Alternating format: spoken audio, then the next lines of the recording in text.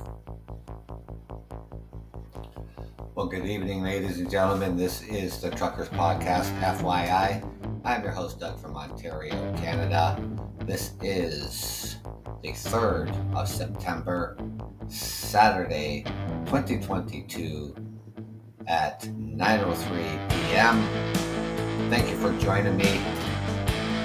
Nursing sees record applications. Thank you for joining me.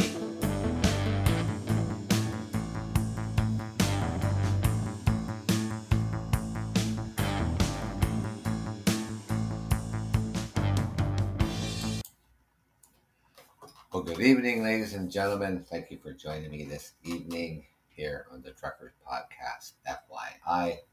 And like I said last night out here, I would be back out here at 9 p.m. So hopefully you can join me. I touched base a little bit what's going on in the healthcare system here in Ontario. And it's not, the crisis just isn't happening here in Ontario. It's all across Canada. Now, with the healthcare in the spotlight here in Ontario, nursing programs are seeing record applications. What does that mean for our healthcare now? It means nothing.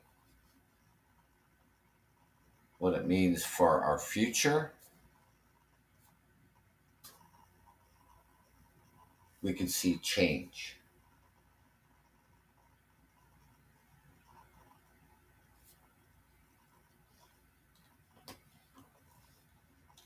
Now,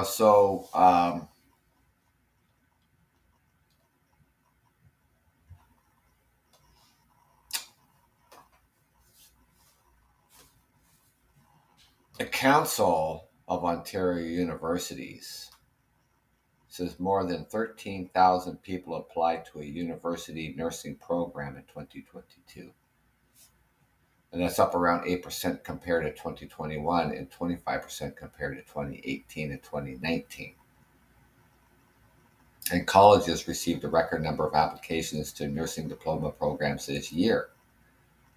And according to the available data going back to 2013, colleges said more than 12,000 people applied to these programs in 2022, a 14% increase over 2021 and a 25% increase compared to 2018.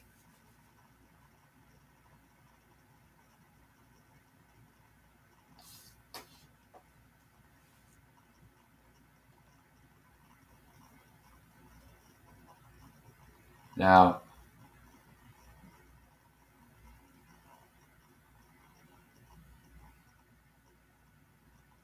it takes, this isn't just a 1-year program or 2-year program. 3 years, probably minimum, to go through the nursing program, university or college level. We have people who, have immigrated to Canada who were nurses in their home countries. They can't practice nursing here. They have to do basically schooling all over again to meet the qualifications and standards here in Canada. And with the healthcare crisis that we're facing today, none of these numbers are going to make a difference right now. This is a few years down the road that these men and women who want to become nurses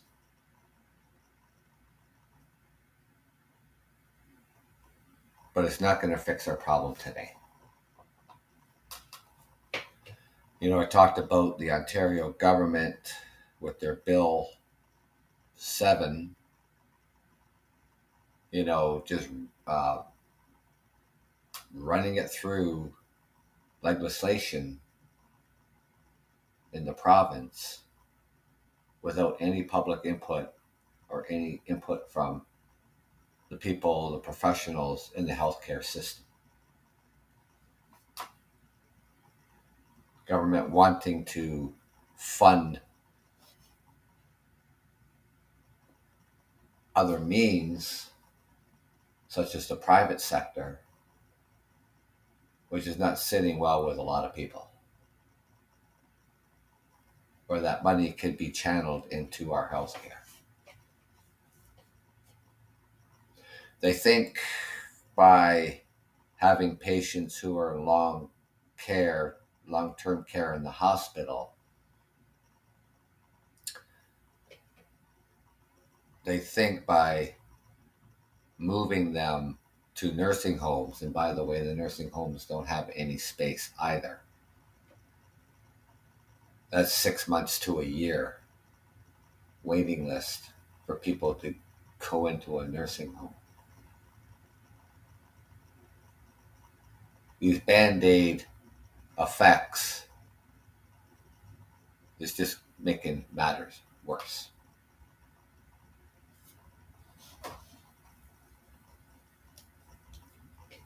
You know,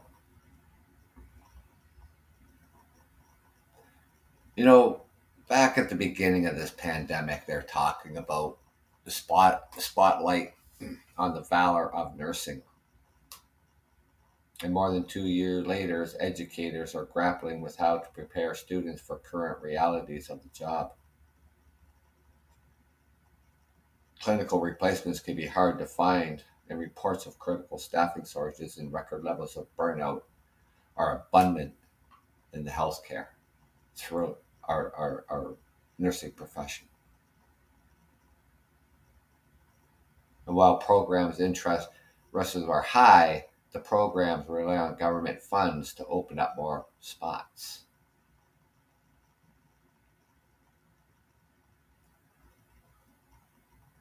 And the vacancy rate for the healthcare across the country are at an all-time high.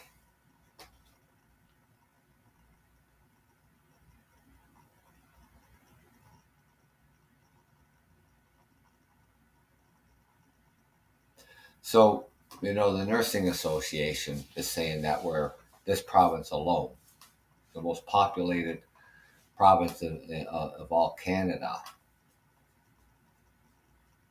Nearly half of the population of Canada lives in Ontario. We have a shortage of approximately 22,000 registered nurses.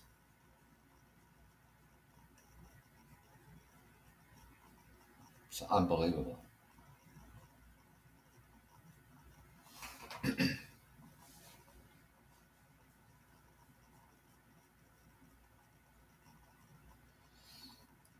People, the young generation,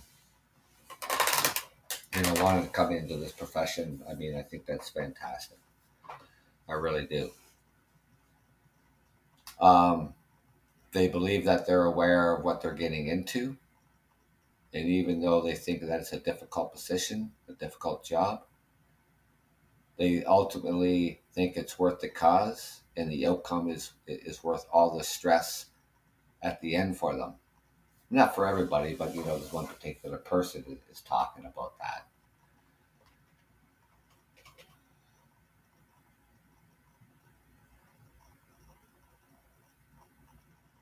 I mean, my hat goes off to the nursing profession for sure.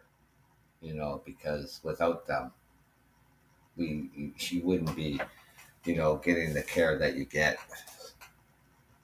In the fantastic job that they do, working on the front lines the way they do, and the appreciation they really don't receive. Throughout this pandemic, through these protests, when they start to protest in front of hospitals and harassing and intimidating or doctors and our nurses. That was just pathetic.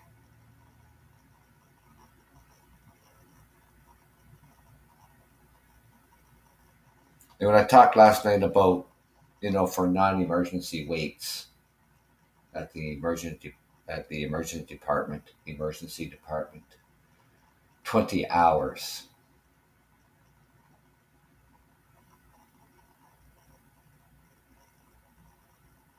for non-emergencies, 20 hours.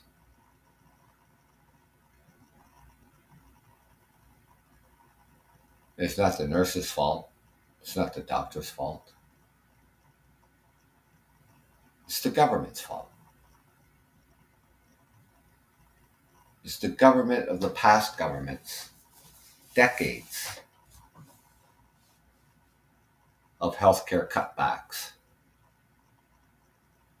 funding to our hospitals.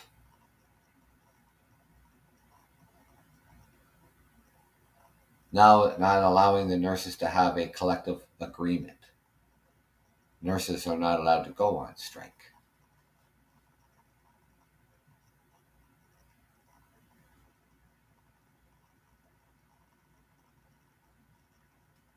Not only do we need more nurses, they need better pay. Instead of sending money to the private sector, this is where the money needs to be going. It needs to be going into the healthcare system, the public healthcare system, our hospitals, our nurses, is where this money needs to be going.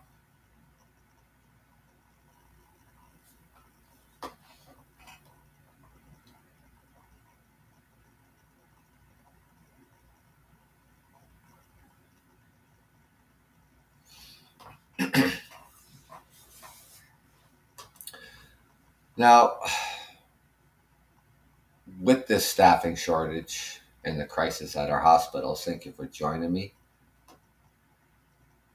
I'm your host, Doug from Ontario, Canada. Now, last night, if you weren't on my show, I was talking, a little bit about the healthcare crisis that not just here in Ontario, Canada, but all of what Canada is facing. Shortages of our nurses, long wait times for non-emergencies in our emergency departments, at an average of a 20-hour wait for non-emergencies. Bed shortages, nowhere for people to really be moved to, like for people who need that extended care, that extra care that needs to go to nursing homes. Nursing homes are full.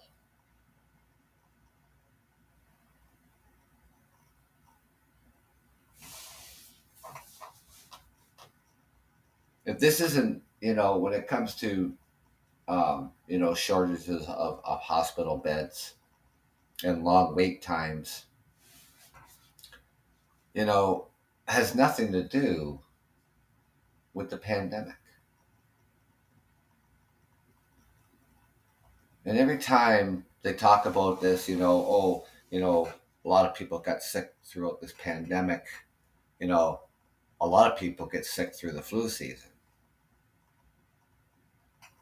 But like I said before you came on my show, decades and decades of cutbacks in our healthcare is the root of the problem. Now the Ontario government thinks by, funding the private sector and be able to get care there and move patients from the hospital to nursing homes where there's no rooms available in nursing homes.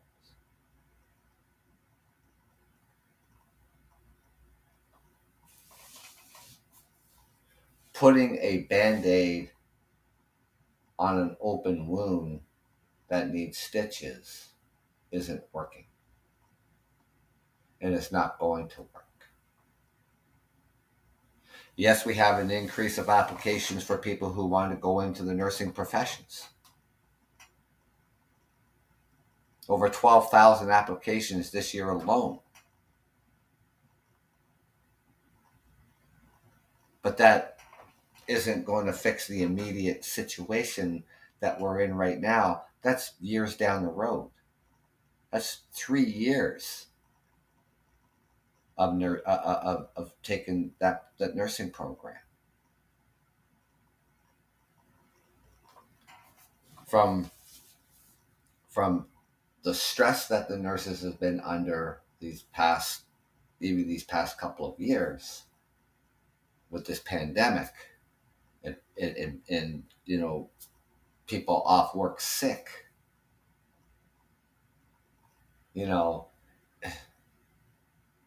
is certainly causing problems, with the staffing shortages.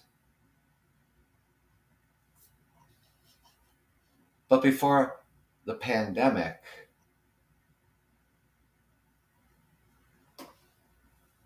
people, here in Ontario would get hallway health care,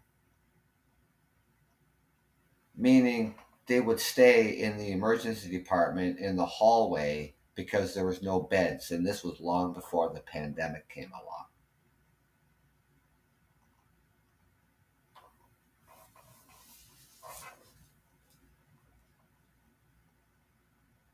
People around the world and the United States, oh, Canada's got a great healthcare system.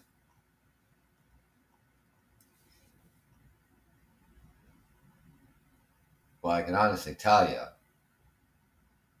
it's not as great as you think it is.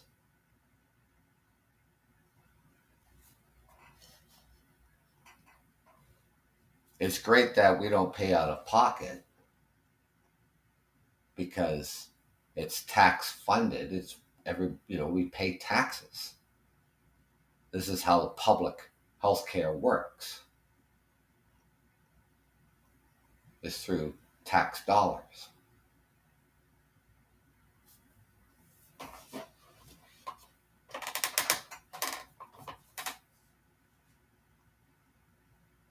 When the government turns around and passes a bill, generally they want the public's input and they'll want professional input, but not this time. The provincial government pushed this bill and passed it without any public input or any professionals from the healthcare. So what happens with these patients who are in the hospital and they want to move them into nursing homes?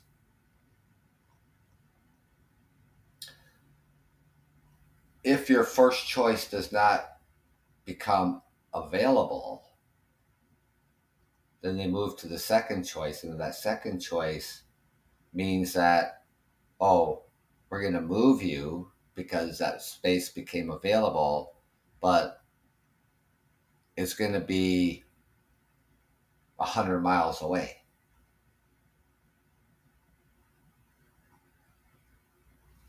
Or we bill you for every day that you stay here. We need this bed. You have to go. And then the government does a little backpedaling. Oh, no. We're not going to charge people $1,800 a day because they didn't get their first choice.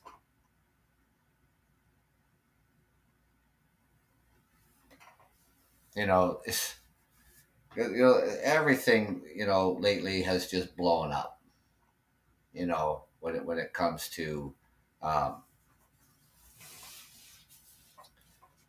people saying one thing and people saying the other, and everything's coming at everybody at all different directions, and the government's saying one thing, and it's just like, okay, you know what, we need to slam the brakes on this, and we need to have clarity.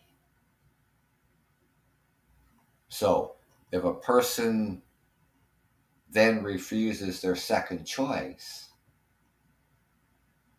are they going to be billed? Not according to the premier now.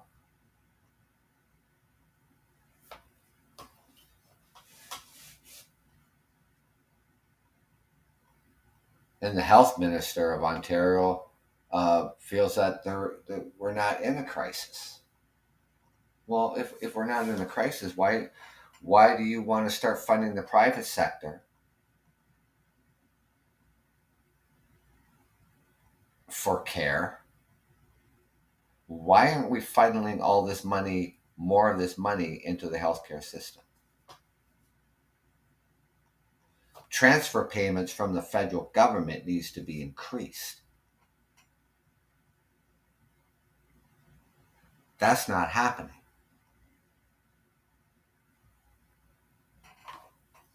Right now, the federal government, funnels about, 22% transfer payments to the provinces and territories for the healthcare. Leaders in the professional world here in Canada are saying, no, it's got to be at least 33%.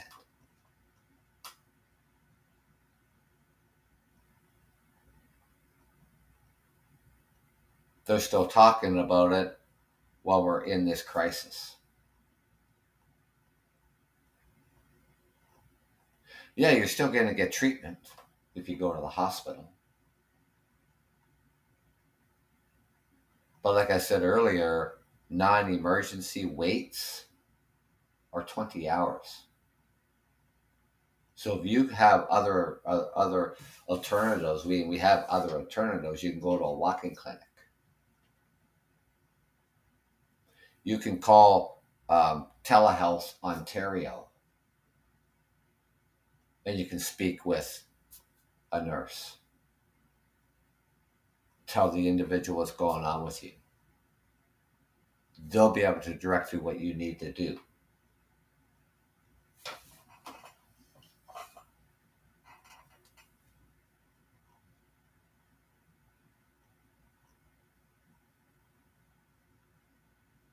Doesn't matter what season it is, people are going to have an incident of some sort, whether it's summer, fall, winter, or spring.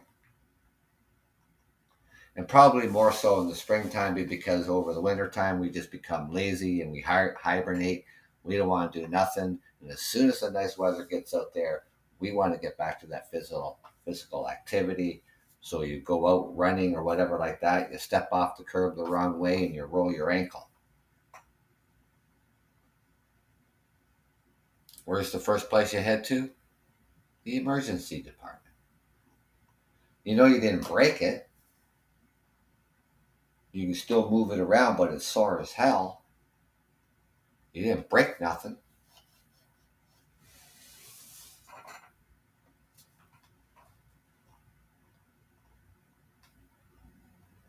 There's plenty of other alternatives out there to seek anything medical that you think might be, if it's a non-emergency, that you can go see a doctor. You don't always have to go to the emergency department. Leave that for the emergencies. Because people who come in by ambulance, they're going to be treated first, no matter what, starting with the most urgent matters. And then they work backwards. When they get to you, they get to you. People are complaining because they went to the emergency with a non-emergency and they had to wait 20 plus hours to see a doctor.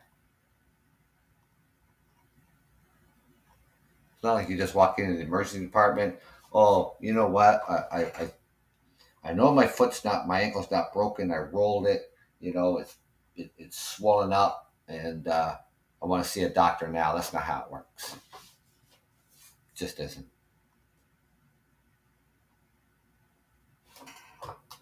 The shortages, the stress load that our nurses, have taken on throughout this pandemic is I couldn't even imagine. I just couldn't. And like I said, more and more people. I mean, 12,000 people have enrolled in the nursing program this year alone. But those are 3-year programs.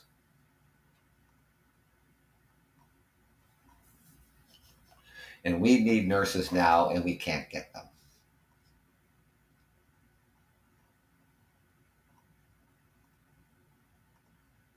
This quick fix Band-Aid isn't helping, and it's not going to help us.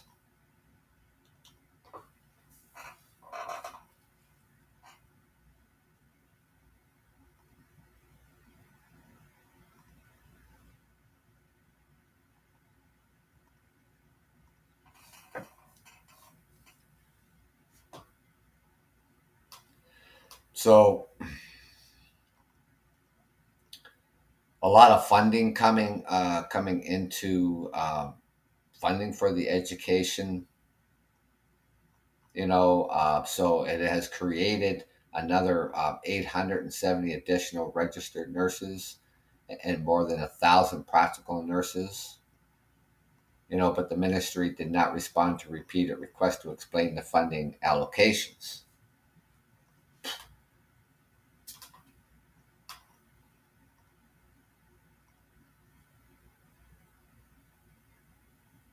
It's just, I don't know, ladies and gentlemen, it just, you would think we'd see this coming.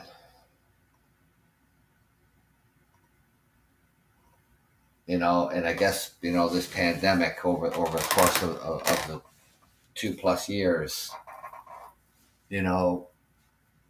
just opened up a whole can of worms. And we can see it just for what it is.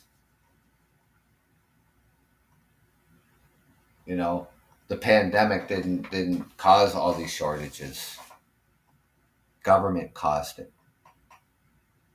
And they continue to cause it.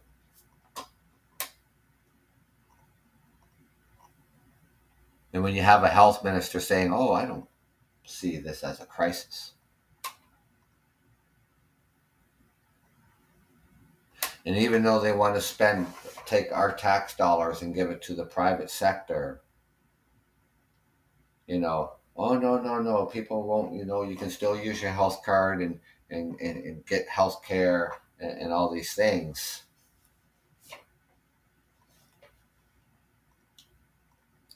But that's just greasing the pockets of the private sector. Pour more money into the private sector. I mean, are we going to have a 2-tier healthcare system in this province and maybe all of Canada?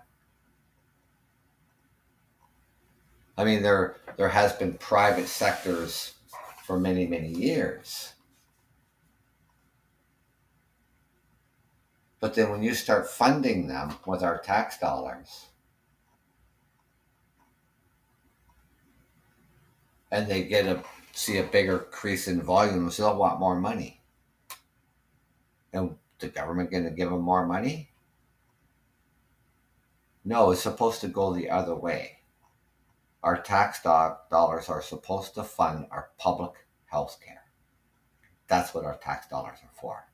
Our tax dollars are not for privatization. It's just not.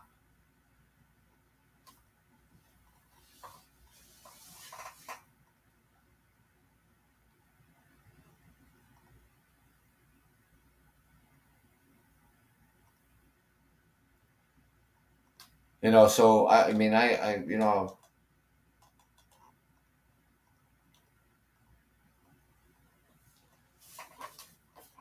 these young people who want to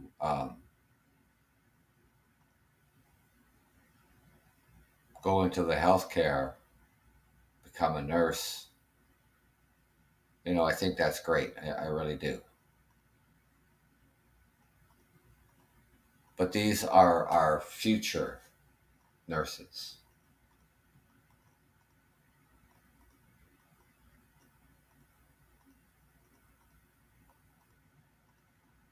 And the federal government and the provincial governments, need to, in my opinion, start using our tax dollars the way they're supposed to be using it.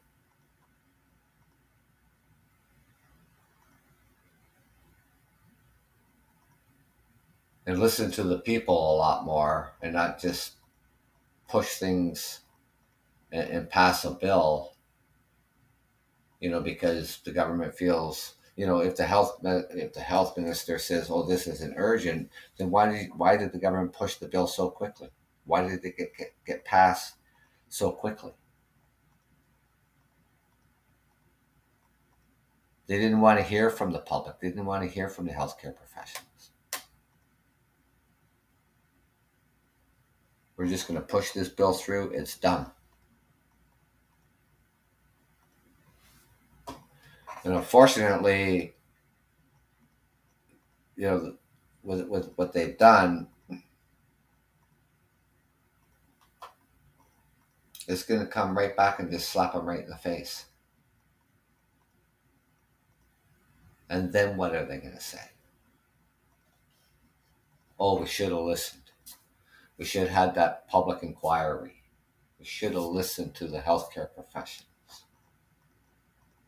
See, the healthcare professionals are the ones on the front lines, not the government. They see firsthand of what's going on. They are living this.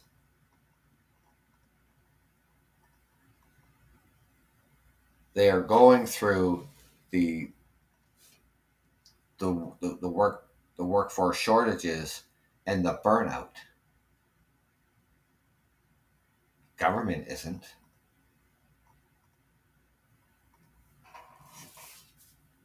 These are real people. These are real facts.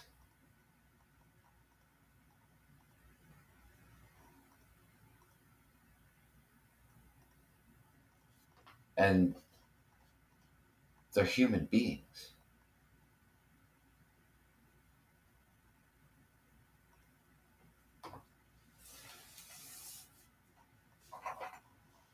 It's like people, oh, nurses can never get sick. Nurses can't get burnt out. Nurses can't get COVID. Nurses can't get the flu. I mean, who do they think these people are?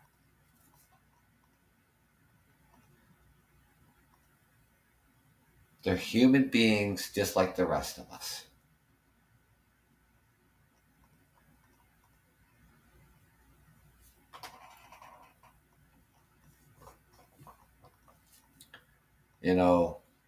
It's just, we'll see. You know what? We're going to wait to see what, as we transition into the fall season. And when it gets lousy weather out there, into the winter, we move indoors, and we are going to see an 8th wave of this virus. And then we're going to see how much more of a strain is going to put on our healthcare system. How much more pressure is going to put on our doctors and nurses. And with this Band-Aid quick fix, it's going to come right back on the government, and they're the ones going to have to deal with it. And we're going to say, we told you so, but you didn't listen. Now, I talked a little bit yesterday or last night, with this Freedom Convoy, this that happened back in January and February here in Canada, in our nation's capital, Ottawa, Ontario, Canada. These defendants in the convoy lawsuit, they want $450,000 from donation funds to appear before the commission. See, this commission is overseeing the use of the Federal Emergency Act back in February. These funds were through GoFundMe, Give, Send, Go, and cryptocurrency, all these donations that people poured in from all over the world, Uh, so they want $450,000 to appear at this commission. I think there's got to be something like 8 of them or something like that. These defendants, they are on the other hand of facing a $300 million class action lawsuit against them from businesses and citizens of Ottawa.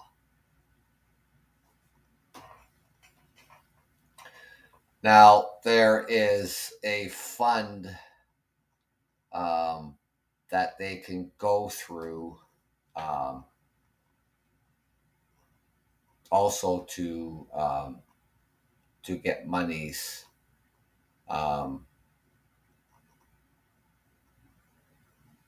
to be able to go through to this commission, right?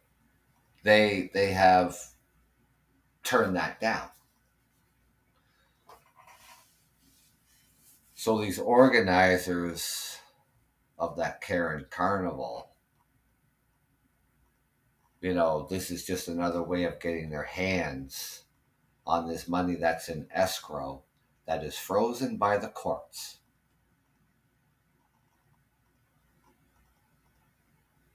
To go to this commission to use for, because they're anti-government, right? For the use for their political gain or whatever the hell they want to use it for.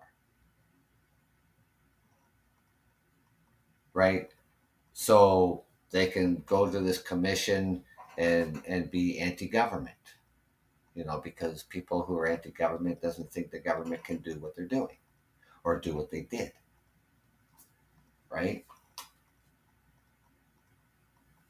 These people think that the government could not, enforce or even mandate, stay-at-home orders, close schools, shutter non-essential services and businesses, stay-at-home orders, prevent gatherings, and all this sort of thing. They don't think that. They don't think the government can actually do that. In the freedoms and rights and charters here in Canada, it says right in the freedoms and charters and rights that your freedoms are not absolute. And there it justifies why. Pandemic.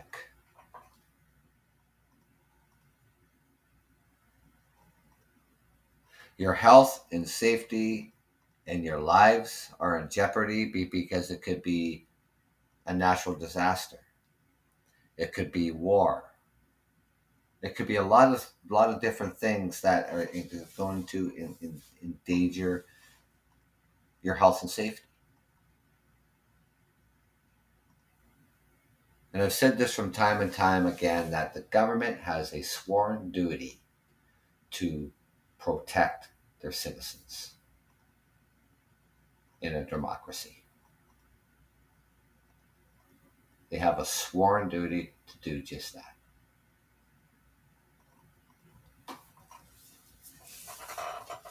So, they're asking, so that $450,000. So they're asking that $83,000 in travel and accommodations cost to send them and other witnesses to Ottawa for 39 days of the hearings. Well, they have a standing to be there, meaning that they will testify.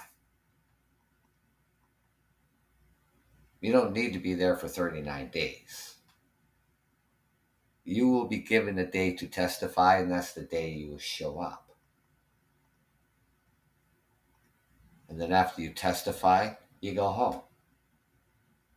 You don't need to sit there for 39 days to go through and hear the whole inquiry. It's about the Federal Emergency Act. And what are they going to say? Oh, the government had no right to enact it?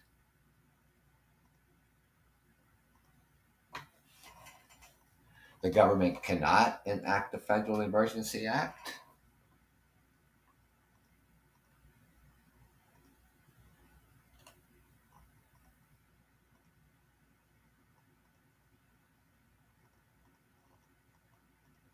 Now,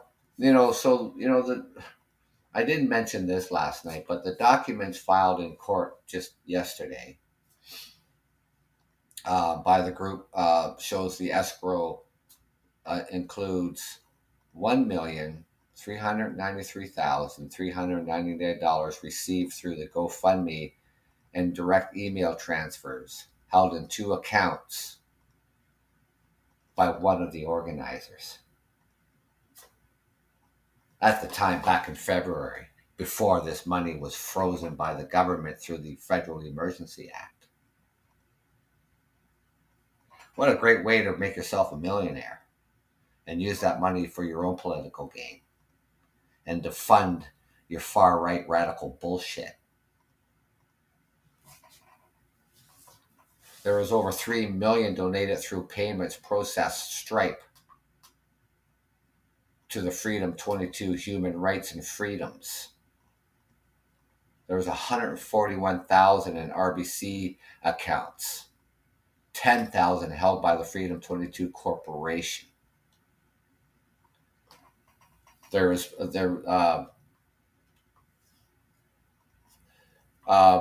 the court previously agreed to release $100,000 of the funds from the escrow so the defendants could pay for their legal cost defense in a civil action.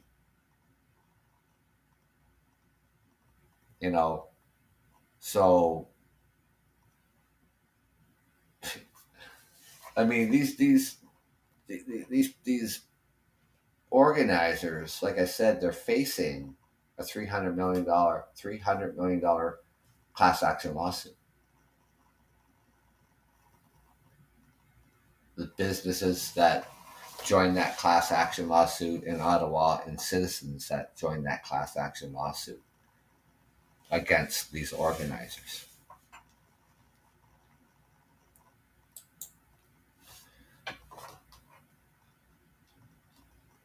Now, I also last night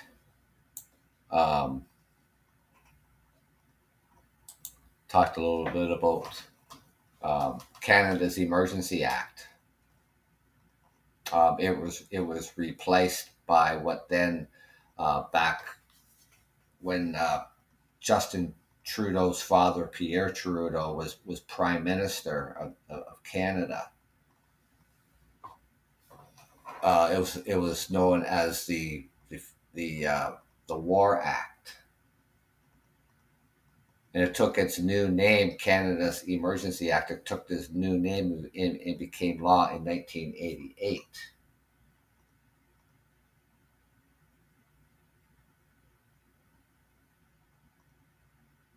Government doesn't have my money. The only money they get, well, they have our tax dollars. It doesn't have my money. Government doesn't have the money. The courts have the money. None of these organizers from that Karen Carnival, Freedom Convoy, or whatever the hell people want to call it, all that money they don't have. Now, when I talked about, so the Federal Emergency Act, so, basically, part of the parliament, the part of the argument these organizers are going to argue is that the government had no business, had no right to enact it. Right? There are 4 types of emergencies that can be declared under the Emergency Act: a public welfare emergency, a public order emergency, an international emergency, and a war emergency. And why does the government have the money, or the courts have the money?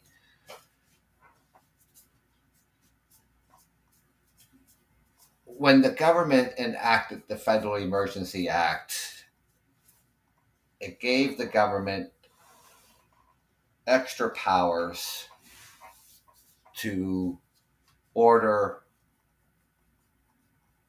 all of the bank accounts frozen of those organizers. And all of that money they would not get. It gave the government powers to have other police agencies work in other jurisdictions, so federal could work in provincial and enforce the law. So when you have a public order emergency, which is why it was the Federal Emergency Act was enacted under a public order emergency.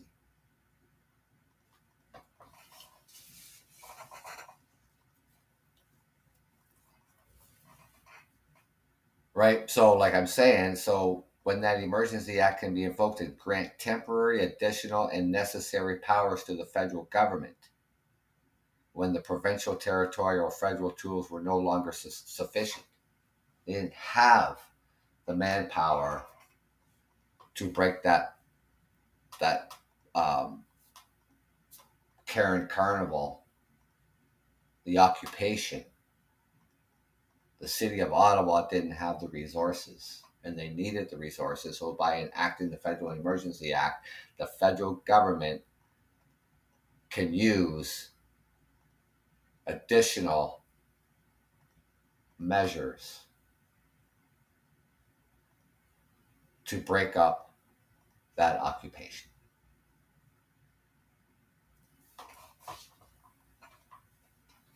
It can prevent, not only that, it can prevent the organizers to raise funds. It can stop Give, Send, Go. It can stop GoFundMe and any other platform of dispersing this money to those organizers. The government would take control of it.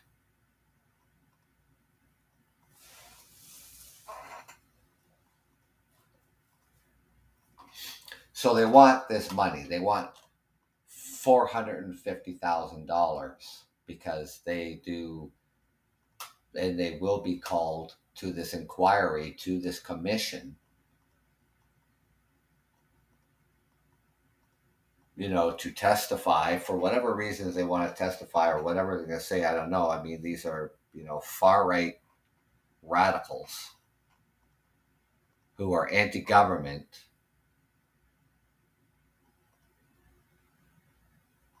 And we have to have an inquiry after the Federal Emergency Act was enacted. It's in the law. They have to have this inquiry.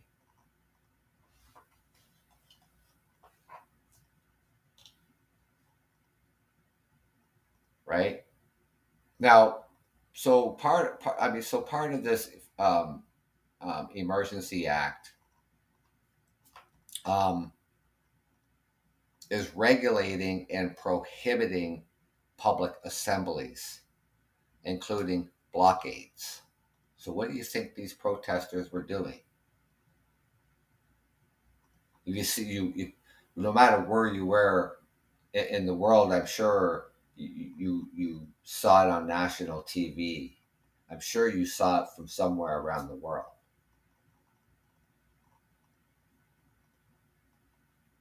What were they using as blockades? Transport trucks and other vehicles and people.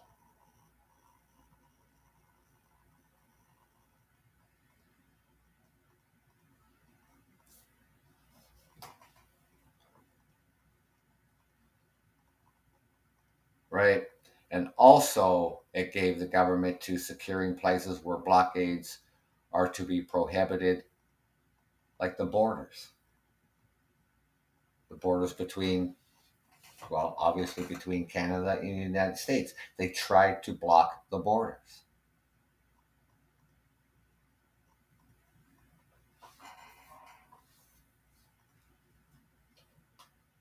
So once that emergency act was enacted and those smaller blockades were removed from the borders, they could not reassemble and try to block them again under the Federal Emergency Act.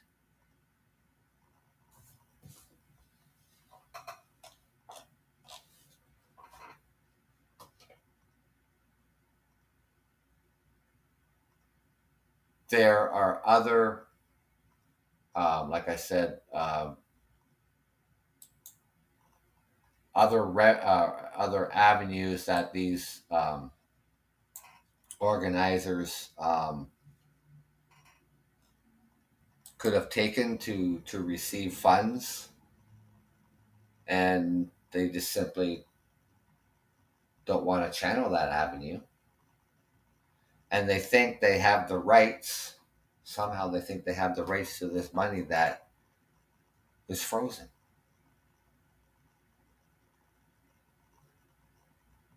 And it's frozen for a reason. Because would they have a $300 million class action against them?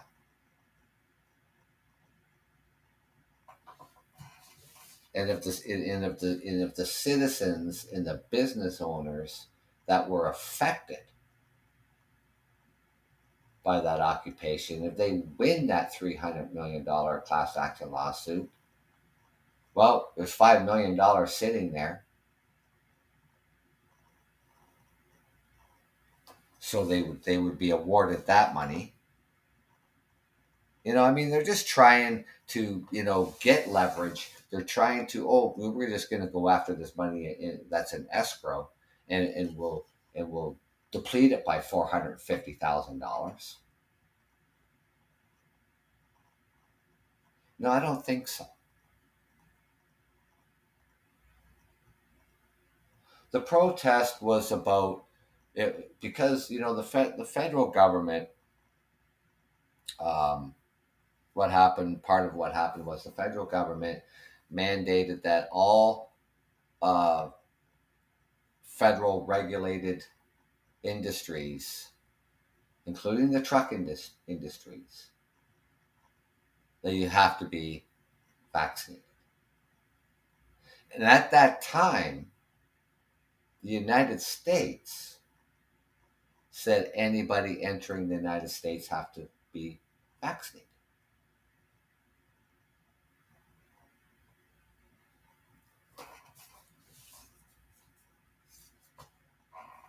And not just about the vaccinations, is about the mandates. Provincially and federally, when it came to stay-at-home orders, closing schools, closing non-essential businesses, stay-at-home orders throughout the pandemic, right? And at the time, The province of Ontario, which where I reside in, had already in place a timeline when mandates would be lifted. It was the largest mass gathering of any protest probably in the history of Canada. But those other protests did not result in an occupation. The other protests around Canada throughout history, didn't have blockades as large as they did in this protest. Right? The protest became a unlawful occupation. See, a protest, ladies and gentlemen, is something that you gather for a day. You go protest whatever you're going to protest about, holding up your signs, marching around in circles, do what you do, and then you disperse and you go home. These organizers made it very clear that they were going to be there for as long as it takes for the government, provincial and federal, to lift these mandates. They thought they were going to occupy.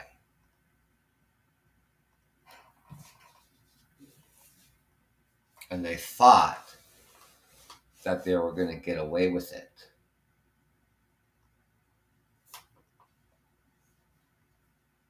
It is illegal to block roadways. It is illegal to block infrastructure. It is illegal to impede, harass, prevent others from using public space, and assault. It is illegal to disturb the peace.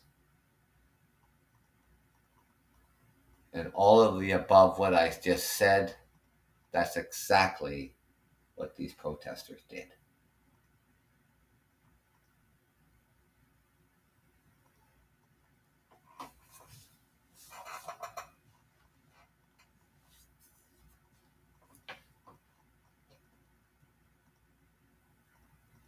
Now, whether they get this money or not, I mean, these organizers just filed this in court yesterday. It'll be the end of next week by the time they even get an answer back from the courts. The hearings don't begin until October. So they have plenty of time to argue in the courts of why they need this money that is frozen by the courts, that is in escrow,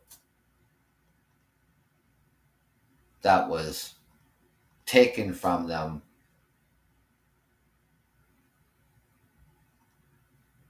when the Emergency Act was enacted,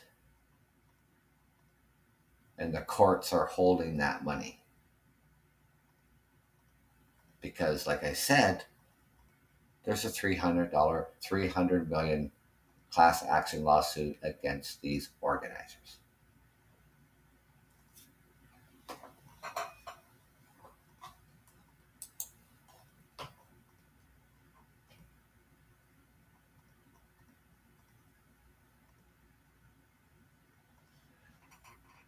Now, like I said, this group, these organizers, like I said, they did not apply for available funding, right? There's available funding. They could have applied for the funding for support, but did not.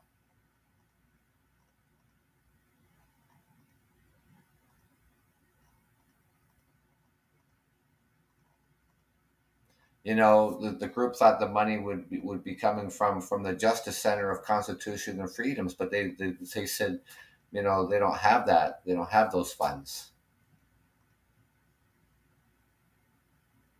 right? So they can't get any money from that, so they want to go after the money that was taken from them. No, I don't think so.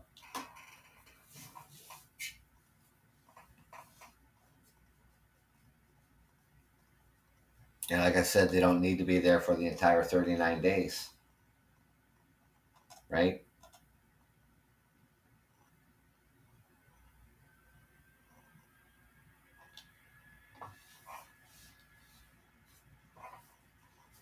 I mean, if you have to go to court somewhere, say you had to go because you did a crime in another state and you have to go to court, you're going to go to the other state for 39 days and wait for your court date? No.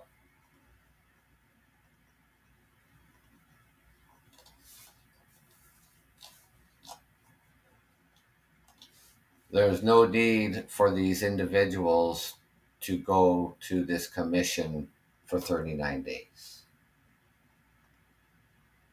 You might not be called to testify for 20 days, maybe 30 days.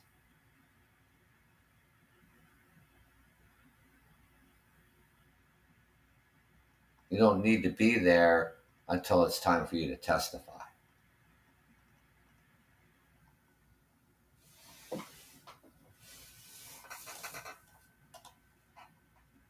These individuals, these people who organize, these organizers, they are facing criminal charges when they go to trial for what they're being charged with. This commission is not their trial. This is a commission that, an inquiry that has to take place by law after the Federal Emergency Act was invoked.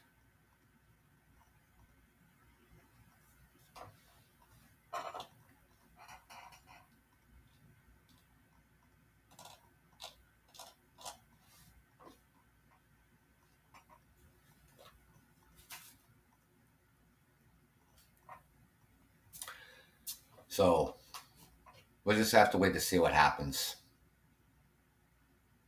Like I said, we're not going to get any answers for at least a week.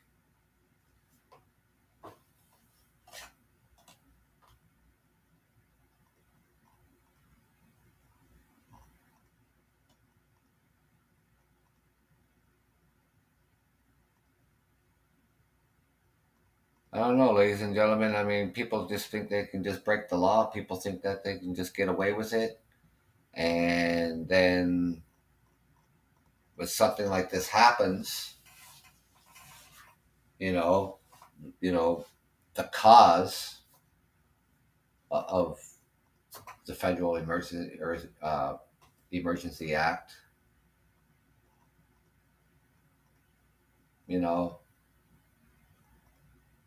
they're the ones who caused it. They're the ones with being lawless.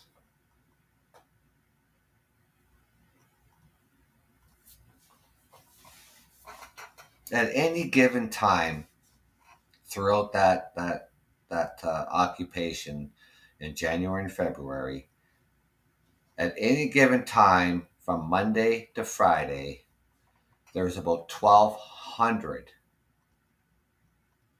people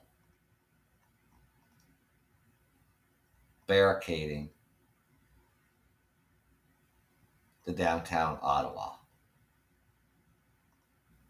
On the weekends, it would jump over to 5,000 people or more.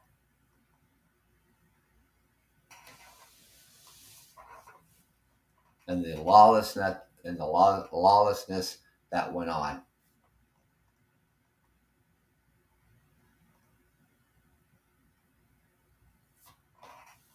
people said, "Oh well, you invoke the Emergency Act, but the police in Windsor at the Ambassador Bridge that separates Canada and the United States, oh, they were able to disperse that protest without the Emergency Act. Yeah, there was like 50 people, not 1,200 people in vehicles, transport trucks. Even the transport trucks that were part of the blockade, they were made inoperable.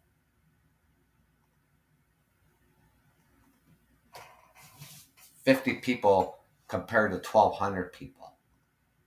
Yeah, the police can just disperse a crowd of 50 people, no problem. They don't need the Federal Emergency Act to do that."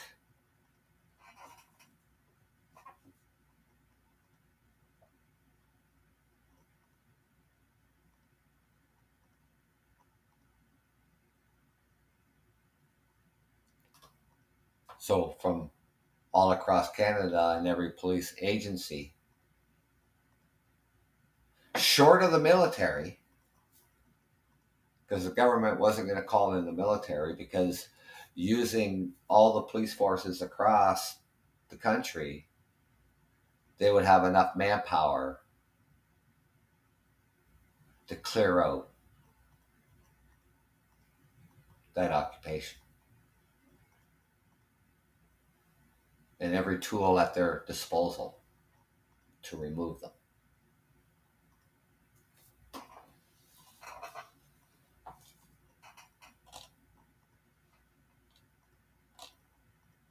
You want to be a part of something that you caused?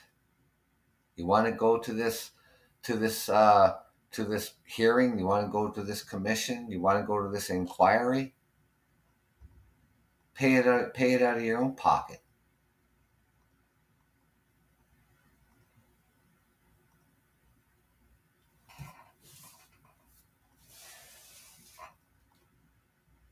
I hope the people in the businesses that were affected by these far right radicals, I hope the businesses and people of Ottawa who are affected by this, I hope they win that $300 million class action lawsuit. I really do.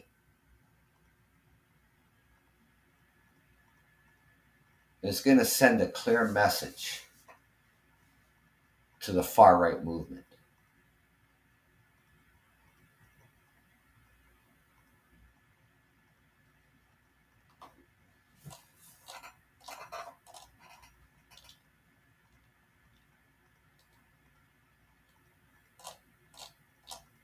And these organizers of this Karen Carnival,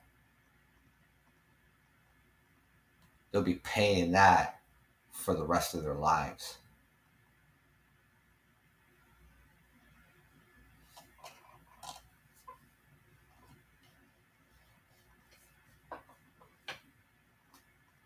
And I won't feel one bit sorry for them.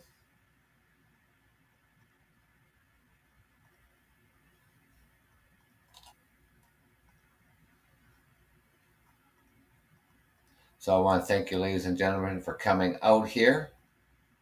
And as things, throughout the week, I'm sure, as we get closer to the end of next week, I'm sure we're going to get some answers, whether the court is going to release this $450,000 that, these organizers want so they can participate in the public inquiry,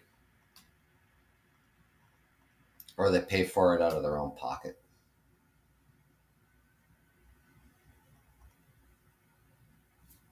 I have to wait. The courts have other issues to deal with. This is not on top of their agenda.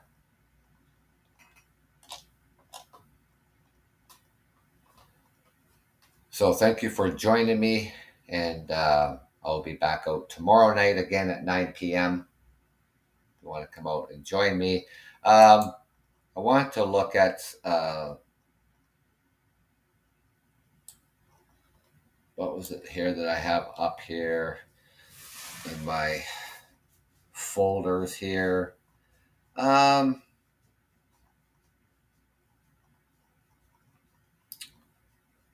Homelessness is a crisis, not just here in Ontario, but all across Canada. And I want to talk a little bit about that, about the myths and questions about homelessness and causes of homelessness. So if you want to join me tomorrow night at 9 p.m., we'll take a look at that. And then again,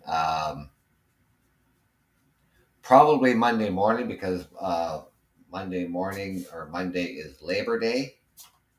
It's a statutory holiday, not only here in Canada, but in the United States as well, and other parts of the world, about the labor movement. So I'll be able to do a show Monday morning as well. And that, so if you'd like to join me for that, that's great. If you can, I understand.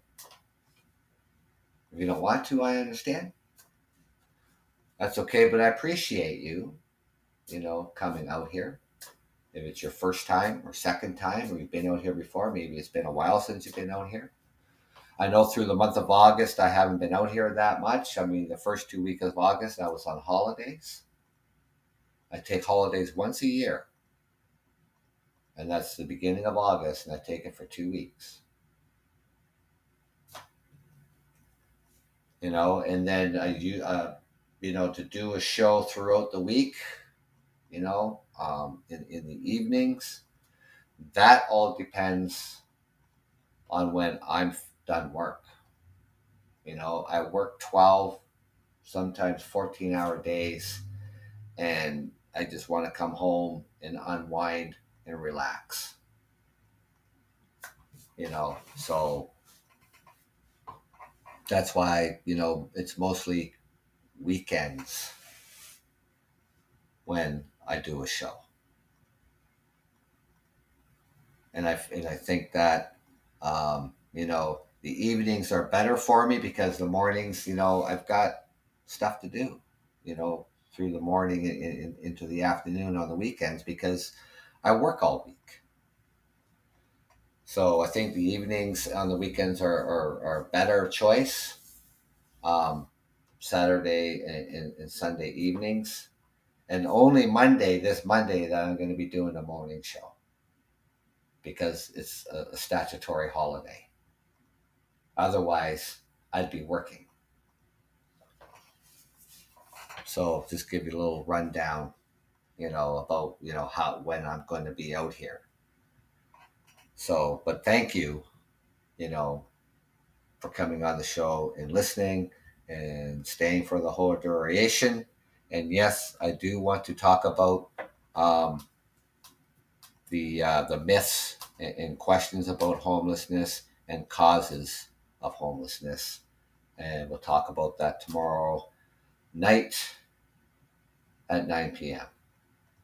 So then, until then, ladies and gentlemen, thank you for joining me. I'm your host, Doug, from Ontario, Canada. This is the Truckers Podcast, FYI. Thank you